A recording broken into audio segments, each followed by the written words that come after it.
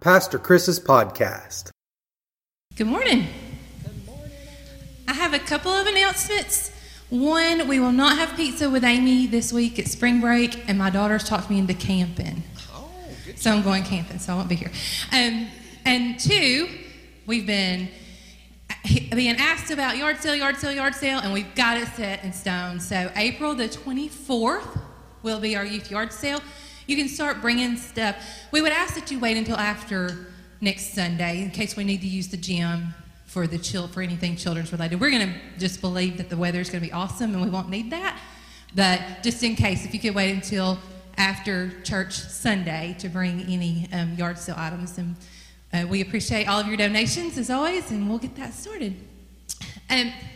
So youth.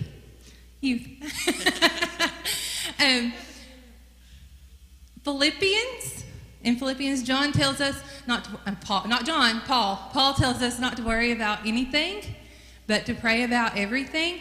And I want to tell you a little story about anxiety from my kids. I was telling my kids this story the other day, and Lindsay loved the story. She thought it was hilarious.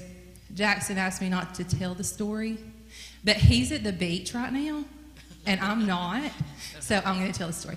So when my kids were little, Jackson was probably 6 or 7, Lindsay was 5 or 6. It was the weekend before Easter, and we went to the mall to buy Easter outfits. And I braved the mall all by myself with these 2 children. And we had a long talk on the way to the mall. And I kept saying, people will get you. You have to stay right with mommy because people will get you. It's not safe. You've got to be right with me. I got to see you all the time. And I tried to put the fear of God in them, but they didn't listen. They were little. And so when we got there, they thought it was hilarious to run and get under like the clothes racks that are on rounders where you can't see the children. They thought that was the funniest thing ever. And then at one point, I just happened to see the employees only door close. My child was on the other side. They didn't get a paycheck from there. And so I was angry. And so we left before we bought any clothes.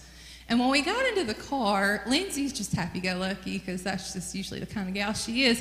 Jackson, though, realized when I didn't say anything, I was too mad to speak, that this was not going to end well.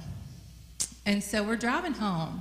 And when I finally collected myself enough, I said, when we get home, I'm taking every toy that you own out of your room.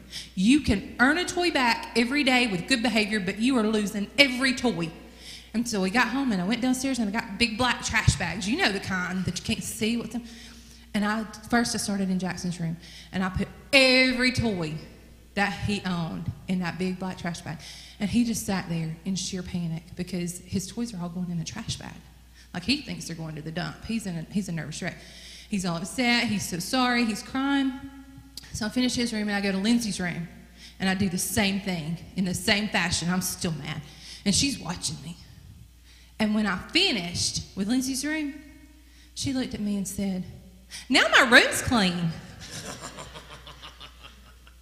And I was like, that same situation was handled so differently by 2 children that came from me. I don't understand.